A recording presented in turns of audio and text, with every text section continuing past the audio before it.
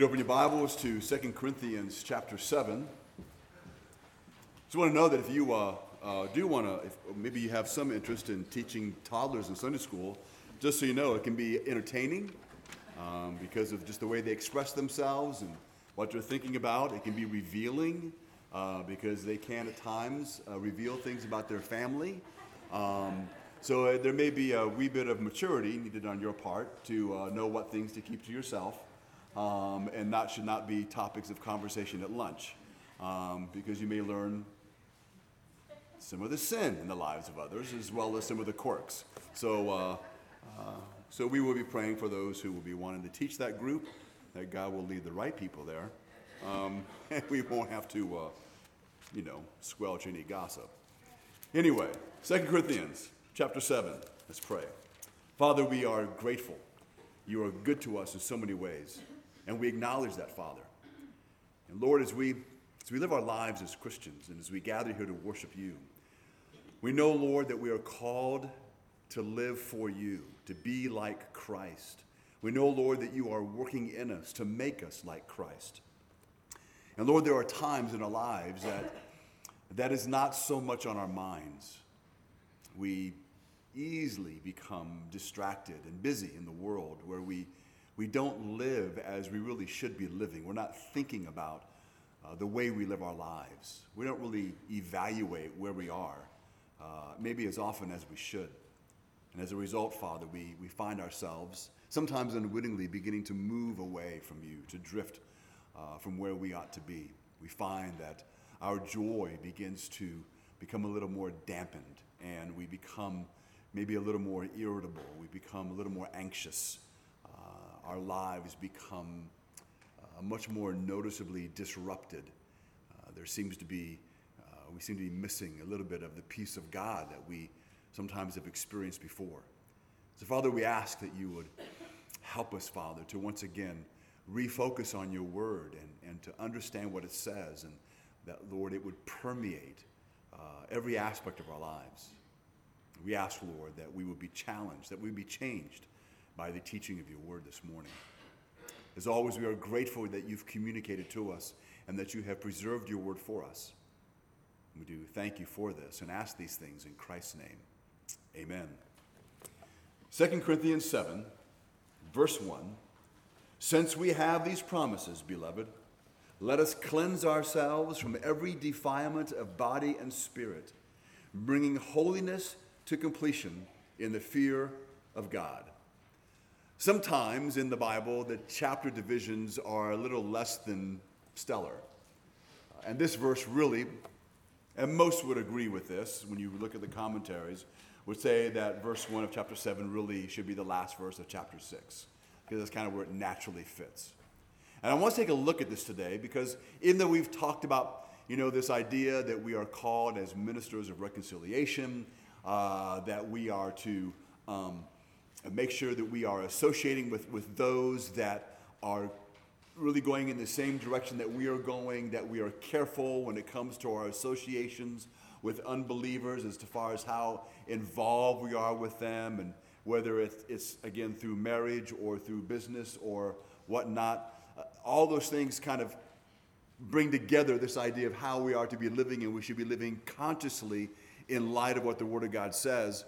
Paul then kind of also brings it down more to the individual level, to what we should be maybe really focusing on, why all these things are the way that they should be, why he is saying that we are to be living in a particular way. And that is this idea that we are to kind of move away from being defiled, be aware of what it means to be defiled. We're familiar with that term a lot in the Old Testament, where the nation of Israel as individuals, they were, I don't want to use the word afraid, and that might be a proper term to use, but they were very concerned about being defiled. Because if you became defiled, then there were certain things that you could not do. The most important thing is you could not go to the tabernacle, or you could not go to the temple to worship. You were banned from that place for a particular period of time, depending on how you were defiled, whether it was for a period of a few days or for quite a few days. And because Israel was a religious community and nation, Everything in their society, everything they did together as a culture, revolved around God, the worship of God, the presence of God, the law of God. It was very intimately woven. So then when you were defiled, you were cut off really from participating in this community because no one wanted to be defiled because of you. Being defiled was one of the ways that God was using to teach Israel that he demanded holiness. For us to dwell with God, to fellowship deeply with God, we needed to be on the same page. And this is the work of God that is in us. We've been saved from our sin. But remember that it's not this idea that we are condemned to hell, and over here is the pursuit of holiness, and God saves us and picks us up and puts us right here in the middle and says, I would like you to pursue holiness, but whatever you do, that's kind of up to you, but this is what I would like. The idea is that we've been saved from our sin for this. Now, being saved from sin for this, to be a holy people to God, remember, that's not a negative thing. See, if we think like the world, then we're going to be thinking, yeah, I'm saved from my sin, and now I got to be holy. And we think of all this long list of all these do's and don'ts that we need to kind of keep track of, and it's somehow a burden. It's somehow a joyless pursuit of things. To pursue holiness, we equate it as being a joyless pursuit. Now, again, we can compare it to a lot of different things. Again, one of those would be marriage. And hopefully, when people get married, because it would be unusual to see this happen, at the moment that the minister pronounces them husband and wife, the man turns around and says, now I begin a life of joyless service to this woman. All right, that's not really the idea. They're usually smiling, and some would say because they don't know any better. But the idea is that it does alter and change every facet of your life. You now really must, and it's kind of an automatic thing, think differently. You no longer only think in terms of just you. You now think in terms of we. And everything that happens, your job, whether or not you should accept a promotion, whether or not you should quit your job and get another job, where you're going to live. I mean, the list just goes on and on. It's always this idea, at least it should be, this idea of we. So being married is no longer where you are single, and now you are placed in between being committed to this person and being single, and it's now you get to choose how you want to live. No, you are setting yourself apart for this new life that you've entered into with this person. And we even use phrases that they're going to kind of create a new life together. The old life is still there, all those things you did, but you are leaving that life. That old life has shaped in a lot of ways who you are, but you're leaving that life to create a new one. So when it comes to this relationship now, because when we are saved, we now enter into this relationship with the God of the universe. I was his enemy, now I am his child. He has now made all these promises to me that he's going to keep because he is a promise-keeping God. There's all these benefits. But this is not where I just passively sit and enjoy the benefits. But again, this pursuit or this working towards holiness is not this joyless or meaningless or empty or depressing kind of pursuit. It's the opposite of that. It is really uplifting and joyous, and even though there was failures along the way, we're continuing to move in the direction and where our joy with the Lord is going to be deepened. There's just a quote that I just thought was good, just kind of as a background. It's from Elizabeth Elliot, and she said that God has never promised to solve our problems. He has not promised to answer our questions. He has promised to go with us.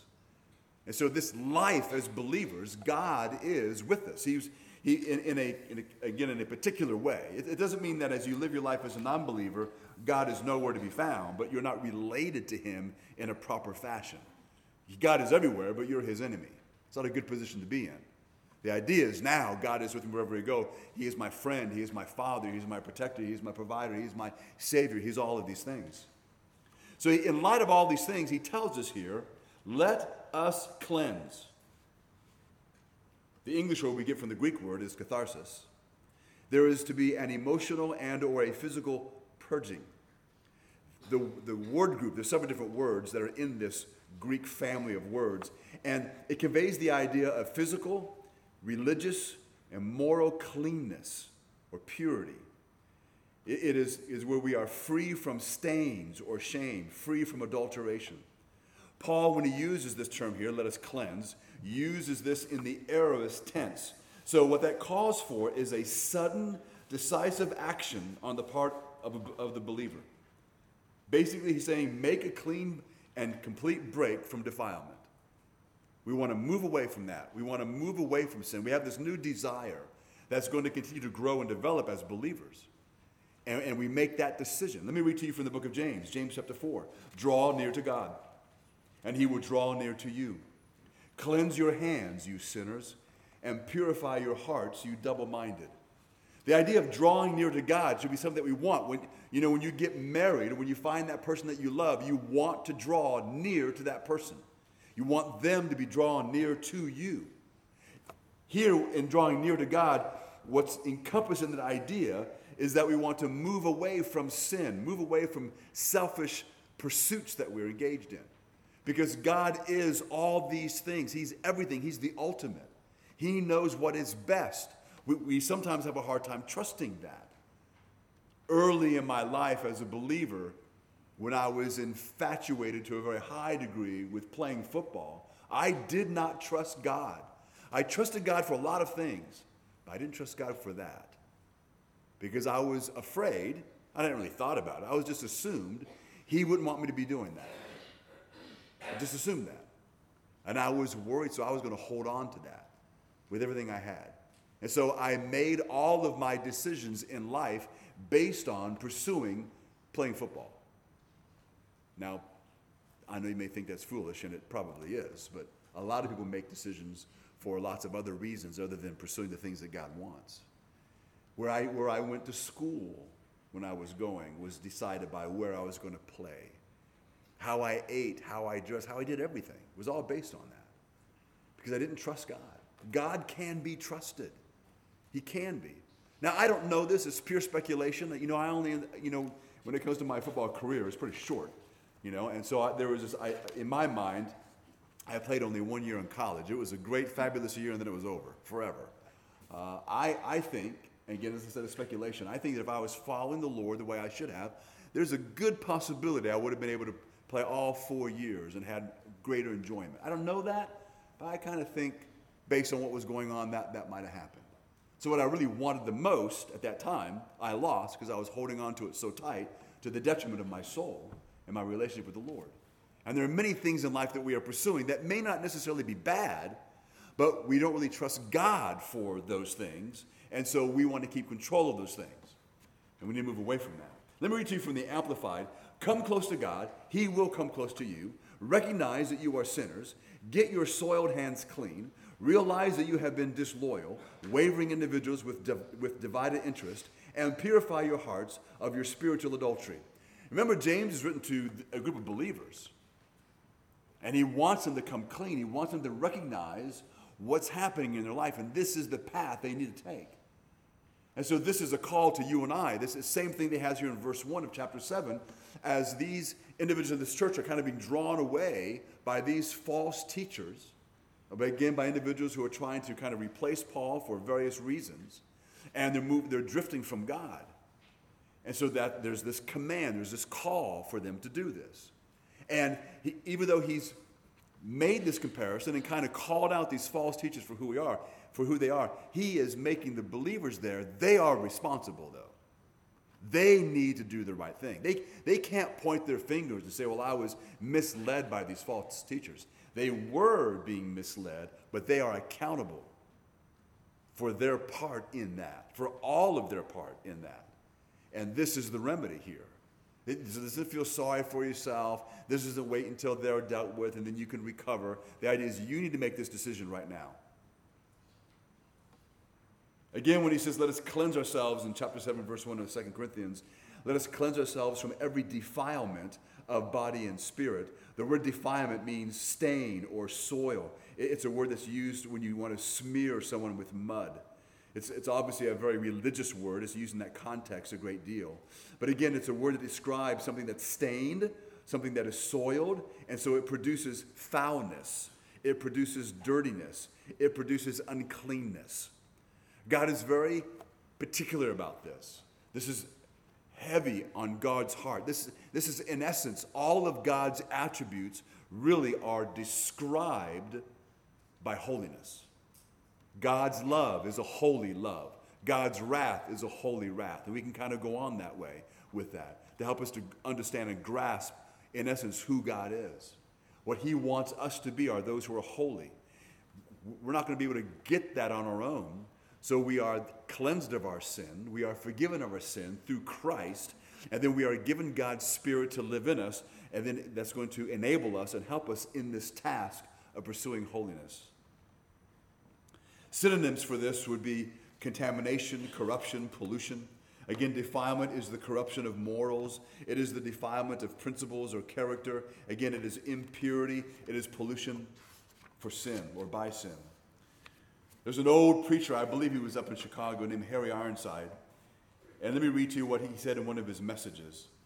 He said, "What is the difference between filthiness of the flesh and filthiness of the spirit?" Now, he uses the word filthiness on purpose because sometimes we either hear the word defilement or even we might even hear the word sin, and we don't really think in terms of it being like that. So filthy is a good term that we can identify with. He says these are two classes of sin, and all sin is filthy in the sight of God. Filthiness of the flesh refers to sins of the body, and there are so many of them: unholy lust, unbridled appetites, drunkenness, gluttonous, licentiousness, inordinate affection. All are sins of the flesh. And though at the present time our abominable philosophies throw a glamour over these things, they are utterly vile in God's sight. But what about filthiness of spirit? Well, that would be vanity, pride, conceit, haughtiness, and unbelief. And these are just as evil as these other things in the sight of God. A young woman who stands in front of her mirror for hours trying to make a work of art out of her face in order to attract the attention of the opposite sex, that is vanity. And that is so characteristic of her, and it is truly filthy in the sight of God, as the other sins I've mentioned. Take that man who is arrogant and haughty and proud, and he's seeking power or authority over others. He is constantly looking for admiration from others who, like himself, are going on to the grave. That haughtiness, that pride, that self-confidence in God's sight is absolutely filthy. He tells us to cleanse ourselves of these things because he says the desire is bringing holiness to completion in the fear of God. A.T. Robertson, who's written it's a collection of word studies and dealing with the Greek language and kind of drawing out more of the Greek in the text of Scripture so we can understand it. He says this: Paul is calling for not merely negative goodness in cleansing, but aggressive and progressive holiness. Not a sudden attainment of complete holiness, but a continuous process. Let me read to you from Titus chapter 2, beginning in verse 11. It says, "For the grace of God has appeared, bringing salvation for all people, training us to renounce ungodliness and worldly passions, and to live self-controlled, upright, and godly lives in the present age, waiting for our blessed hope, the appearing of the glory of our great Savior, great God and Savior, Jesus Christ." So I think this verse, as we just kind of focus on it and think about it, becomes very self-explanatory to us. The grace of God, which is the strength that God gives us to accomplish things, that comes from his goodness that we obviously have not earned, this grace, it's appeared. And it has brought salvation. And what this grace does is it's training us. Remember, we've all been corrupted by sin. We are forgiven, but now we have to unlearn several things. There are several things we do habitually. We have these default positions. We got to move away from that. A default position would be when things don't quite go the way we want to, we become irritable or angry. We need to have a new default position. That should not be the first place that we go. is that. So he's training us to renounce ungodliness. And remember that oftentimes in the Bible, ungodliness really is living your life as if God just doesn't exist, or as if God doesn't matter, or maybe perhaps you're thinking that God is uninterested. So the idea is that we need to be trained so that we can think in the terms of the fact that God is always present and interested in every single thing you and I do, think, say, and do. There's this God thing going on all the time. It matters to God how you act at work, how you interact with people, whether it's customers, co-workers, or whatever else is going on. The way we conduct ourselves, the attitudes that we express are important to God. And it matters to God to such a degree that we are to curtail or kind of make sure we behave in such a way that it will correspond with God looking upon us favorably. We cannot live our lives in any sphere of our existence and just forget the fact that God is there. Now again, this is not this heavy, burdensome thing that's negative. It's a very positive thing. God wants to be pleased with us. God loves us dearly. He's already made the greatest sacrifices for us. He wants us to be with him for all of eternity. He wants to use us in the lives of others. He wants to bless us. He wants us to have joy. He wants us to have great joy, deep joy, complete joy. He wants those things for us. But again, this is not where we just live our lives and do whatever we want. We are pursuing certain things because we want to, because we have the heart of God. We want to share his desires. We want to pursue and see the same things that he wants to see when it comes to what's accomplished and what's done and whatnot. So we are trained to renounce ungodliness, worldly passions. Worldly passions is basically the idea of living by your lust. So it doesn't always mean that all those things are wrong, but those things never are to become ultimate. They're never the ultimate thing. It's always going to be God and his will. He tells us that we are also being trained to what? Live self-controlled. So we're never allowed as believers to lose control of our emotions. And this is not just talking about outbursts of anger. Because we often think that way. He's out of control, he's angry. Well, but it could be a lot of things. You may be out of control in your pursuit of admiration from others. You may be out of control in pursuing sensual lust. You may be out of control in your pursuit of money. There's a lot of things that we can be out of control when it comes to these, to the lust and to the emotions in our lives as individuals. We need to be trained to bring those things under control. Again, those things coming under control is not viewed as a negative thing. If you ever, sometimes we forget how large and powerful a horse can be. But if you get into a corral with a horse that's wild, it's a dangerous place to be. You don't want to be there. The horse can, if you don't know what you're doing, the horse can kill you. And the goal when we break a horse in is to bring all of its strength under control. So that horse can be used to accomplish what we want it to accomplish, whether it's a show horse or it's a work horse or whatever it happens to be. The idea is we want to harness all of the greatness that is in that animal and bring it under control so that it then becomes not only not harmful to you, but maybe even not harmful to itself.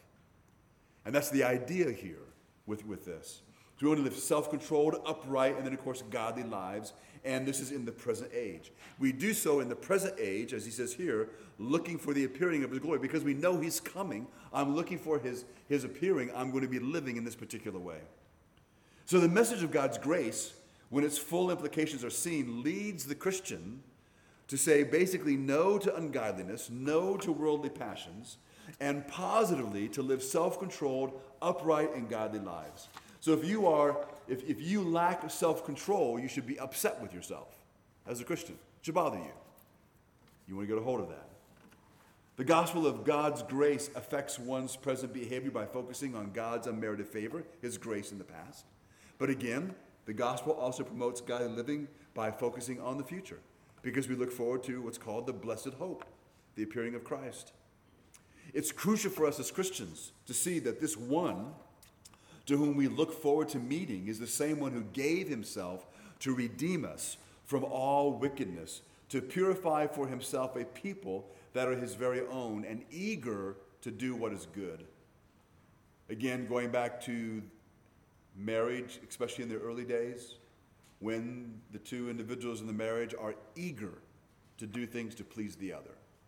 Now, that eagerness should continue for the rest of your married life, but there seems to be an extra degree of energy in the beginning. It's normal, it's natural, nothing wrong with that, but there's that eagerness. So there should be this eagerness to want to please God. So even though for those of you who know me, I'm not really big on, let's put it this way, I downplay emotions a great deal. But I don't think emotions should be eliminated. And I do think sometimes we almost become stoic, and there's no emotions in our commitment to Christ. I'm not, the emotions in service, whatever. People can conjure those up, and that's one thing or another. I'm fine with wherever you are on that. But there needs to be this emotion in our commitment to Christ, and it's not there. At least sometimes, maybe a lot. It's not there. We need to be driven by that because we love him. And I know this is good for me. And I want to do these things. Because temptation is very powerful. And it can really put a damper on that. There's certain things we want to pursue, whatever that is. It's what we want. And so we need a change of mind, and we need the help of God in doing that. The holy people set aside by God is God's purpose in paying the price that he paid. So again, knowing what he has done and why he has done it, a Christian then who truly loves Christ looks forward to his return and will pay any price to bring his life into conformity with the Lord's will. Now that's not original with me, that's from someone else. Let me read that again. It reads this way. A Christian who truly loves Christ and who truly looks forward to his return will pay any price to bring his life into conformity with the Lord's will, lest he disappoints Christ at his return. 1 John 3:3, John wrote this, everyone who has this hope in him purifies himself just as he is pure. I can tell you for a fact, in my life as a Christian, this has not always been the case. I have not been that individual who is willing to pay any price to bring my life into conformity to his will so that he won't be disappointed. For many, many years of my life as a Christian, that just never crossed my mind. I just lived my life. Just did what I wanted to do my way. Not necessarily sinful, but not exactly godly either. I was just living by the seat of my pants. And this is not what God's calling us to do. He wants us to think about our lives and think through these things. And that's where the evaluation of our lives are important. To think about where we are in our lives as Christians and where we are in our growth. Not so we can sit there and then feel bad and condemn ourselves. It's the idea of evaluating self to correct something, to do something better, or to do something that's going to be helpful. In the same way that you might evaluate your own health. It's not so that you can then sit there and hate yourself because you're unhealthy. You already know that. What you're doing is you want to evaluate what you're doing with your health to take corrective action, to stop eating certain things. It's interesting in the South. Everyone remembers the day that they had to give up sweet tea. Sweet tea is a big deal. Just drink it all the time. And then they say, a day came. We all, people who are older, I had to stop drinking sweet tea. There's so many stinking calories in that thing. That happens. I haven't met a whole lot of people who confess the day when they gave up fried food, because we don't tend to do that. Even though I guess a lot of doctors say we should. I eat less, only 3 days a week instead of 5. But But the idea is that we want to do these things, and we need to be thinking and cognizant. Let me read to you from 1 Peter chapter 1. Therefore, preparing your minds for action, and being sober-minded, set your hope fully on the grace that will be brought to you at the revelation of Jesus Christ. As obedient children, do not be conformed to the passions of your former ignorance, but as he who called you is holy, you also be holy in all your conduct. Since it is written, you shall be holy, for I am holy. And if you call on him as Father, who judges impartially according to each man's deeds, conduct yourselves with fear throughout the time of your exile, knowing that you were ransomed from the futile ways inherited from your forefathers, not with perishable things such as silver or gold, but with the precious blood of Christ, like that of a lamb without blemish or spot. So Peter goes back to the Old Testament and wants them to understand that God has always been this way. Be holy. Why? Because he is holy. Period. And then reminds them that God judges impartially. Remember that that's not just for us to think, yeah, God's going to judge sinners and he's going to judge them impartially. God's judging you and me impartially. What I learned from my father is most of the time, if not always, I have no excuse for my behavior. He kept telling me that. After a while, I began to believe him. Knew it's true. I have no excuse. The idea here is that he's going to judge me impartially.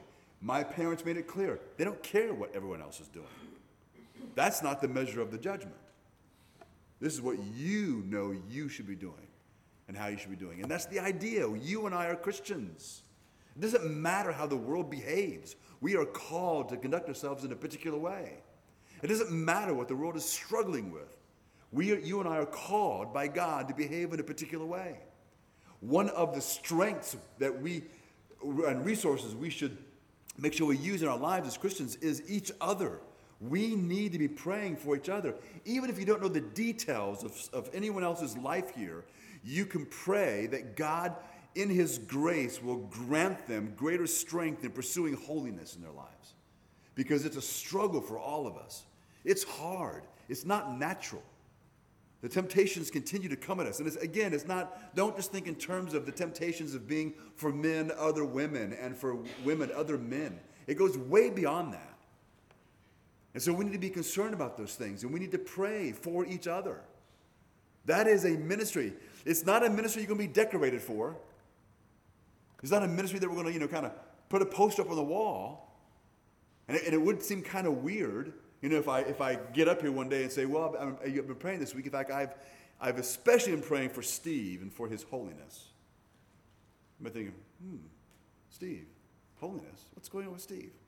See where we go right away. But we should be doing that. And when someone says, how can I pray for you? This can sound kind of weird because it sounds like we're getting ready to confess some big sin. But can you pray for me that I'll continue to pursue holiness? That God will give me strength to pursue holiness? That holiness will be important to me? It's not that it's not important to me, but it's not that important. However way you're going to say it, but we need to do that. Again, what does he tell us here? We need to cleanse ourselves from all defilement. We should be awed and restrained by a sense of God's presence.